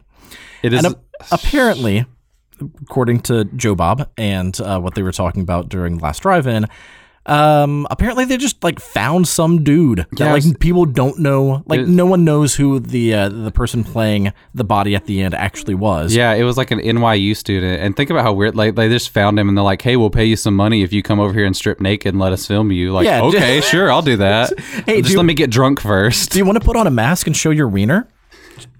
Okay. Hold on, Wait. let me put down my gavel. It's like, wait a minute, hold on. I'm not going to stop making that joke. Oh my god. Okay. So, but yeah, like just Too easy of a joke. he's just I'm like, how much are sorry. you going to pay me? Okay, yeah. They probably paid him in alcohol because they said he had to get drunk before he was even willing to do the scene. Like, they probably traumatized this kid. He probably became a killer because of what happened what they put him through at the end of this movie. But so yeah, so the shot itself is really shitty. Let's just get this out of the way. It's really poorly lit. It's clear that they just didn't really put any effort into making it look like Angela. But that is why it works in a way. Like, they're just like, it's so obviously not anything like what you've seen before. It's and again, like, the penis that is there has not like is really like, by the time you see the penis, by the time your eyes pan down to see it, it's like I'm already thoroughly like horrified by what I've seen already that doesn't even really register at first for me. Like, I always thought that it was just a prosthetic. Like, it didn't even register as a real penis to me. And yes, I think that part of it is because of the noise. And earlier I made the joke about just turtle sex. Like, if you've ever heard a turtle have sex, because it's hilarious, especially the little turtle trying to hump a croc shoe. It's so funny. Have you seen that video? I have not. No. Oh my God. But that sounds hilarious. We're pulling up YouTube when we stop recording. If you take Do I the want sound, to see this though? it's hilarious. Okay.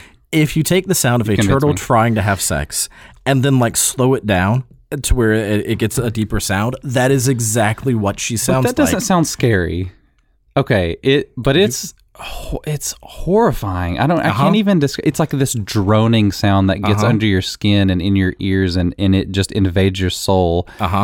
And the other thing that's really strange about it is the person that Angela is, or whatever, this NYU student, is not moving his body either. He's standing like very still. The expression on the face and the body, like everything about it, nothing fits together right, and that makes it so. Also, I can't even describe it. the fact that she's holding Paul's head, that also makes it disturbing. I honestly didn't even notice that Paul's head was in the shot, to be perfectly honest with you, because like I said, I looked away after about a second because I have to make this clear. I was anticipating the ending the entire movie. I was stealing myself. Sure. And I kept thinking, I was like, there's no way this is going to be as disturbing as people say. And then it happens and it's like, oh my God, what am I watching? Yep. It is such a just WTF moment, so that way you don't have to beep. That I still am. It has to be seen to be believed. It truly does. And then to make matters worse, they freeze frame on her face. Yep. And then put like a weird green filter over it for some reason. And then literally her face is there for the entire credits. Yep. Which I had to skip through with my hand over the screen because like I said, it disturbed me so much that Then you miss the song during the end credits because, like all of the the other end credits is Sanku movies that great. we've talked about, this It one has has a theme song Angela's about theme. Angela, It's awesome. written specifically for this movie. Okay, so, and to put this into perspective, here's the way I watched this movie. I was Drunk. Everyone was asleep in the house except for me. I was laying in bed with an iPad and headphones in, and I was taking notes on my phone as I was watching the movie, and I was ready for this scene. And they even like told you in the Joe Bob like last drive-in, they're like, all right, here it goes. This is it. This is the moment you've all been waiting for. This is the scene. Here, like, it's coming. And then it happens, and I'm still just like, so I can't even describe the feeling. I really can't even get into it. Apparently, I can't do a whole episode on this because I'm positive that part of what made it so unsettling was the headphones. Oh yeah, Like, it was. I was completely drowning surrounded out by any that other droning noise, sound. and the only thing that you hear is Angela's post-murder noise. Like, that's going to be unsettling. It is an indelible image. I will never forget that scene. Even though, like I said, I didn't even watch the whole scene, but I will never forget the image of that. Like, I could not go to sleep for at least another hour. I watched this movie at like around midnight, and I didn't go to bed till about 1:30 in the morning because I could not sleep because I kept thinking about it. And that very rarely happens to me with horror movies. I'm going to get you an Angela shirt. Oh my God. That just has her face on it. Well, and then I did send you, I sent you the GIF of her face at one point in a text message for some reason. And now I'm mad that I did that because her face pops up every time I click on my GIFs as like a recent one that I sent. Oh my God. Like, and to segue that into rewatchability, I really want to rewatch this movie because I really liked it overall, and I think that you're trying to pull this scene up, aren't you? No, I was trying to pull up something else because is it turtle sex? No, it's Brad from In the Mouth of Darkness. He did a Facebook Live video with one of the other In the Mouth of Darkness guys, and I am 90% sure that the other guy was wearing an Angela mask. Oh my God, that's fucking horrifying. It's terrible, dude. I was going to pull that up and show that to you. That's so terrifying. Okay, so here's how rewatchable this movie is, unless you have more emotional things to say. Other than Aunt Martha is the best, and her acting is the greatest thing of all time. Aunt Martha. Other than Judy's side ponytail. Aunt Martha is so...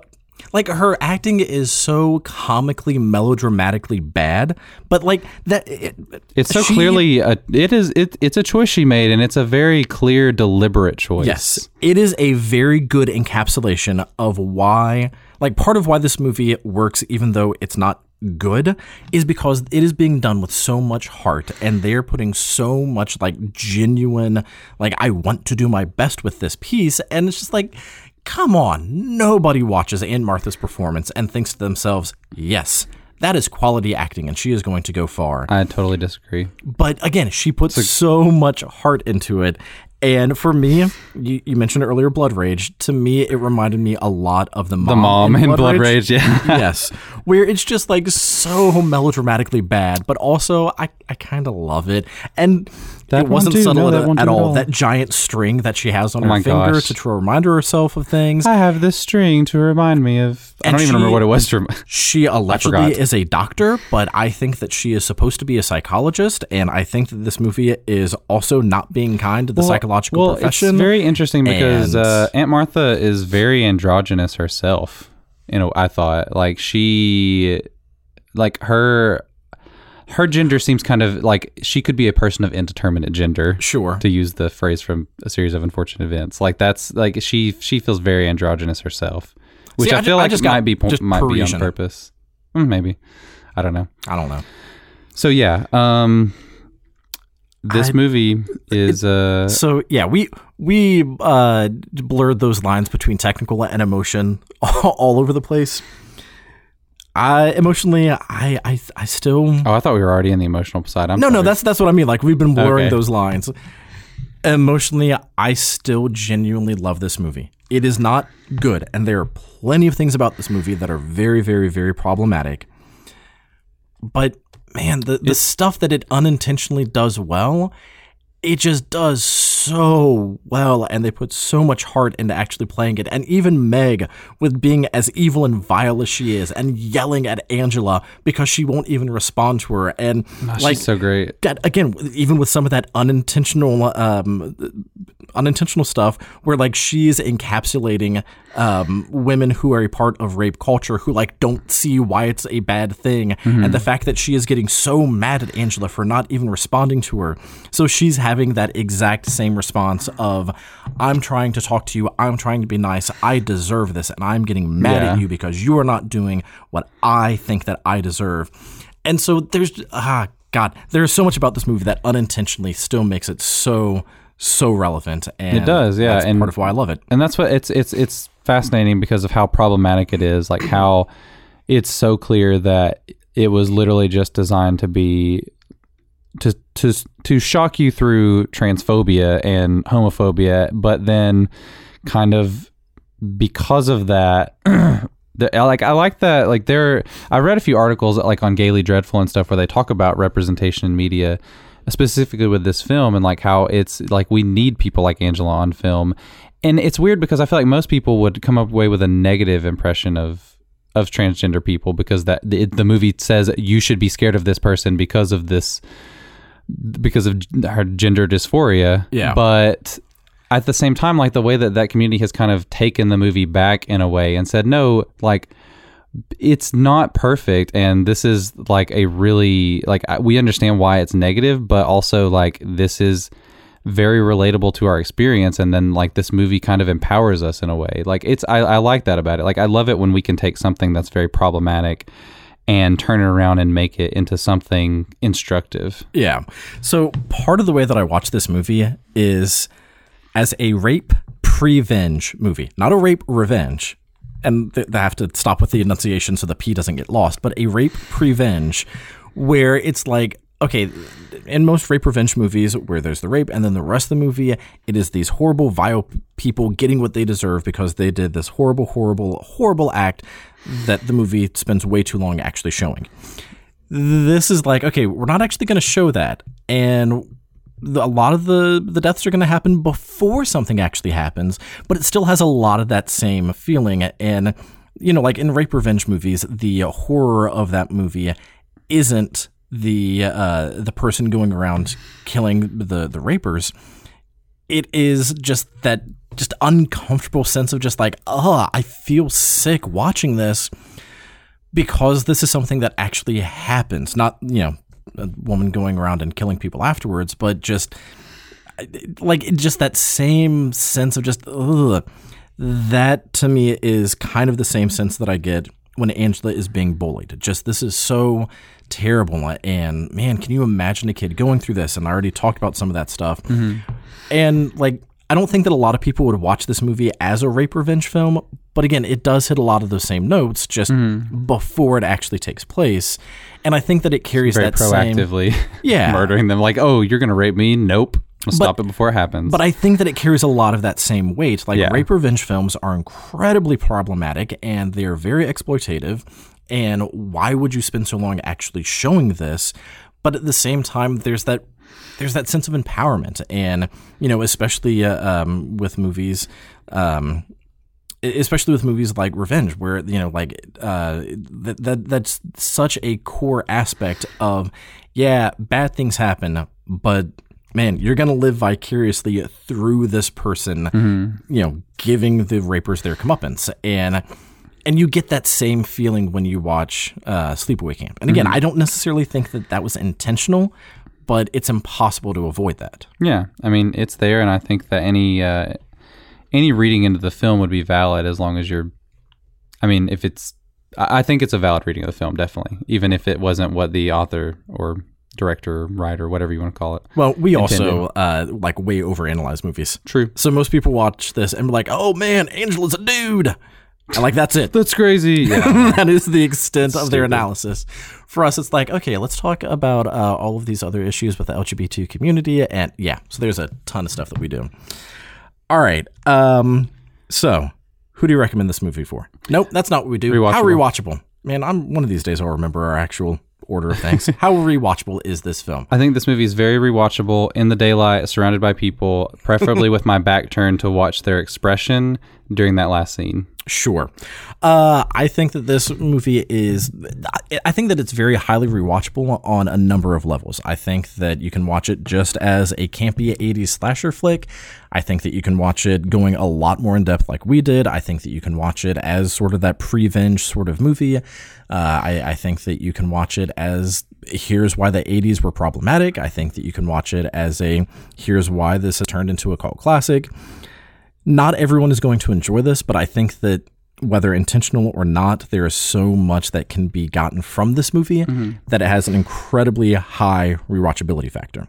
Oh, crap. One more thing before we get into who we actually recommend it for. Since we had brought this up on the previous episodes of how each of the summer camp movies that we've been talking about were 8 years apart from each other, this movie kind of broke out of that timeline for us. But there is one saving grace in that it kind of didn't, because the opening scene with the boat accident is 8 years before Angela goes to camp. So very unintentionally, this movie still fit in with that 8-year timeline theme that we didn't mean to do. And then we're going to have to find a way to shoehorn 8 years into our next movie, our final movie for summer camp. Camp Gargyle. I'm sure that there will be a way. We'll figure it out. Yeah. Maybe it was 8 years between the sequels. I don't know. We got this. Something. All right. So, who do you recommend the movie for? I recommend this movie for any kind of horror fan at all. Like, Really? I mean, it really, like, I know we that say that sounds so often. okay, but okay, let's take it back then. Let's recommend this movie specifically for fans of slasher movies, which again feels like a very obvious recommendation, but it's also a movie that I feel like you kind of have to be a fan of slasher movies to appreciate, because it is kind of bad and kind of campy, and it's kind of shocking in a way that I feel like people who are not already like into this kind of genre probably would not enjoy it at all. So like, I mean, it's basically one of those movies that if you are a completist and you need to watch all slasher movies or horror movies, like you have to check off Sleepaway Camp at some point. I mean, that's really what I'm getting at. I mean, it is definitely a very iconic movie that, yes, I think that any fan of horror, this is something that whether or not you enjoy it, it's one that you should at least experience. Right. Now, exactly. I will say that I think that like slasher purists might not enjoy Sleepaway Camp because they might either feel like it's too derivative or like there's not actually enough slasher. Because like, I think if you're a slasher purist, there's no such thing as thinking that something is derivative, because all slasher movies are basically the same movie. Okay, fine. I guess maybe what I meant with that was, or at least, you know, like it's not actually slashery enough. Like there's a lot of really, really gruesome kills that you don't actually see. Mm-hmm. And I feel like, you know, people who really, really love slasher flicks are like, oh man, that was such like an interesting death scene that they just had. But a lot of these interesting death scenes happen off camera. I think that's how a lot of, like, that's one thing that's interesting about slasher movies though, is I feel like most of the time in these movies, especially the ones in the 80s, you really are only seeing the aftermath in a lot of cases. Or like you're seeing the knife come down at them, like right, the knife at and the it's camera. edited in such a way that it makes it seem much more violent than it actually is. So, I mean, I think it kind of fits the mold. It's definitely an interesting little twist on the slasher formula. It doesn't really change it a whole lot, but it does it enough to make it stand out. Yeah. And again, it's just one of the, especially with the ending and everything, it's just one of those slasher movies that you just have to see. Yeah, I mean, you really, it's like, again, there's no way to prepare yourself for it. You just have to dive in and try it for yourself. Sure. I, along with that, completely agree. I'm going to recommend this for people who like the theory of rape revenge movies, but like just find it too difficult to watch because it can be very unsettling. But, you know, all those things that I already talked about, I feel like this gets at a lot of those same themes, a lot of sort of like that, you know, the vengeance horror kind of style, but without actually seeing a woman so physically assaulted. Yes. I also recommend this movie for people who are about to leave for summer camp. Like if it is the day before you're about to leave, of all of the summer camp movies we have mentioned, you have to watch this one. This is the one you watch right before you leave for summer camp. Do you recommend it for parents about to send their kids to summer camp? Yes. All people, if you are about to have like as a cautionary tale. Exactly.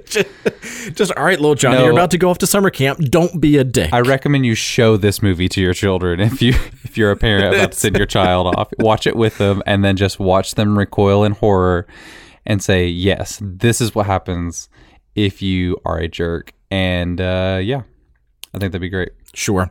Especially the younger they are, the better. Really. You are a terrible, terrible, horrible human being. I know. I'm also going to recommend this for people who absolutely love Let the Right One In, but want like the most Americanized version of that. Wow. Not Let Me In. Wow. I am aware of the fact. Hilarious. I'm aware of the fact that Let Me In exists. I'm aware of that. But Let if it's like so good. Let the Right One In is an infinitely better movie. I think it's better. It's better definitely, but I don't know about infinitely better. Let Me In's really good. Yeah, it is. And Let the Right One In is great. It is. Yeah, I agree. I have nothing against Let Me In. It's just anywho. But Let Me In is still it's still trying to be a lot of what Let the Right One In is, because like it's pulling from the same source material. But if it's like, you know, I love Let the Right One In, but I want, you know, like the hot dog version of it. Wow. Like that analogy is that is a fascinating analogy. Am I wrong? So many reasons. I mean, I guess, sure. It's just weird to put it that way. I mean, they both have that same context of little kids who have had very difficult upbringings, who are missing parents. Forced to fit into gender norms that they don't necessarily adhere to. There's a lot of isolation. Yeah. There's a lot of bullying. There's a lot of taking revenge on the bullies. I really like this idea, actually. I'm sad that I didn't think of this first. This would be an interesting double feature. Yeah, and it is not just because the vampire, in major spoilers, it's not just because the vampire in Let the Right One In is actually a castrated boy. Yeah, no, there's definitely more to it. That's what I'm saying. Like, the more I think about it, the more I'm like, okay, there's definitely a lot of parallels to this. Yep. Interesting. Yep. You just get it's like the summer and winter version of the story. Yeah, like you have the Summer Olympics and the Winter Olympics. Exactly. Or in this case, you have the Winter Olympics and, like summer backyard games. Yes. That is a good way to put it. Oh, gosh. Okay. Or as I recently referred to turkeys as the redneck versions of peacocks. That's... because they literally have rednecks. And because, like peacocks are so flashy and so colorful, and then wild turkeys are just kind of there. Yeah. Raising hell. I'd like to think that wild turkeys actually do drink wild turkey. That's why they got the name. They just found some turkeys drinking this substance and they're like, yep, wild turkey, that's good. They just saw some wild turkeys drunk on moonshine. Yep. There's a story there. I love it. All right, yeah. So not what we're talking about. Sleepaway Camp. It is not a good movie, but it is a great, unintentionally LGBTQ cult classic 80s slasher. It is movie. Truly a fascinating movie, and I'm glad that I watched it, but I'm also kind of upset that I watched it at the same time. So if that tells you anything, anyway, watch it. Just watch it. You have to decide for yourself. And then watch the sequel. We'll cover that one eventually. Do I really want to watch the sequel? I heard they're bad. The second one's a lot of fun. Okay. Fun. Yeah, in air quotes. Okay. Yeah. Air quote fun. Cool. So my favorite kind of fun. The second one has spoilers, whatever, who cares, it's a sequel. The second one has Angela making a lot more like James Bond style puns as she kills people. Oh man, that sounds awesome. It is great. That sounds so not like this movie, but also kind of appropriate. I don't know, that's weird. Like, I don't remember if this is one that actually happens, but along the lines of like killing someone in an outhouse and saying that they really let their lives go down the drain. Like that style. I find it funny that you said you put James Bond in there because James Bond isn't really known for quips. Yes, he is. I don't. Whenever he kills one of the major bad guys, he always makes those terrible puns. Are you sure you're not thinking of Arnold Schwarzenegger or Freddy Krueger? I am positive. Or like, I've never seen any of the Roger Moore Bonds. Maybe that's why I don't know. No, they're all bad. I love Bond, but still, like one of the ones with Pierce Brosnan, where at the beginning he was in bed with a Danish woman. And he said, "Oh, I'm just brushing up on a little Danish." It's just like, "Oh, come on, man." Okay, yeah. So, okay, yeah, cheesy, yeah, bad, or like he really had a. I think the one where he killed Jaws, or thought that he killed Jaws, saying that he really had a magnetic personality. I think with his teeth on a magnet. Yeah, I haven't seen this, but this sounds hilarious. James Bond is terrible with his puns. Yeah, I love him. I know. Is he your inspiration? You know what? It might actually be. Like some people watch James Bond, they're like, "Ooh, guns are cool." I watch James Bond and I say puns are hilarious. Because that's what got the Bond girls. It wasn't all the action and machismo. It was his terrible puns. That was the lesson that I learned. Slick wordplay. Just can't help but fall for him. Oh man. Or like the little wink that Sean Connery would give anytime he made a pun. It's great. That's the thing. Sean Connery, he doesn't even have to say anything. I mean, like when I'm watching the movies, I'm ready to fall for him. And those old ones. Not Never Say Never Again. But could you ever we're doing like our post credits thing? We're doing this already. Get to the credits. Yeah, it's bad. Okay, I was about to start going down a tangent of could you picture Sean Connery being a mime And he would just be sitting there, like, saying the lines of whatever the mime is supposed to be doing. Just describing what the Yes. mom's doing, so the exact opposite of what a mom does. Yes. Okay. Like Masterpiece man. Theater with the guy just sitting there reading a book. There's a reason why we usually wait till the end of the podcast to say this stupid stuff, because this is where everyone checks out. Oh, man. I don't know what you're talking about. All right. Eric, where do you want people to find you? Find me on Twitter at The Chimerican and on Instagram at Chimerican Reviews and on Letterboxd at Eric Jay. And you can find me on Facebook and on Instagram at The Gargyle Podcast, on Twitter at Gargyle Podcast, and on Letterboxd at The Gargyle. And if you enjoyed this episode or any of the episodes that we've been doing in our Camp Gargyle series, just make sure to subscribe wherever you get your podcasts. Wherever you are currently listening to this, click on subscribe and follow us and listen to more episodes. We have one more camp movie in our series, in our summer camp series. And then a few other surprises that are coming up that we need to actually get our schedules worked out so we can get those done. Exactly, yes. So we have to go ahead and mention the next movie that we're doing is Wet Hot American Summer. Yes. And I want to mention that because one of my favorite Letterboxd reviews for Sleepaway Camp is from Chris Williams, who is a part of the We Are Rotten podcast, also in Tennessee.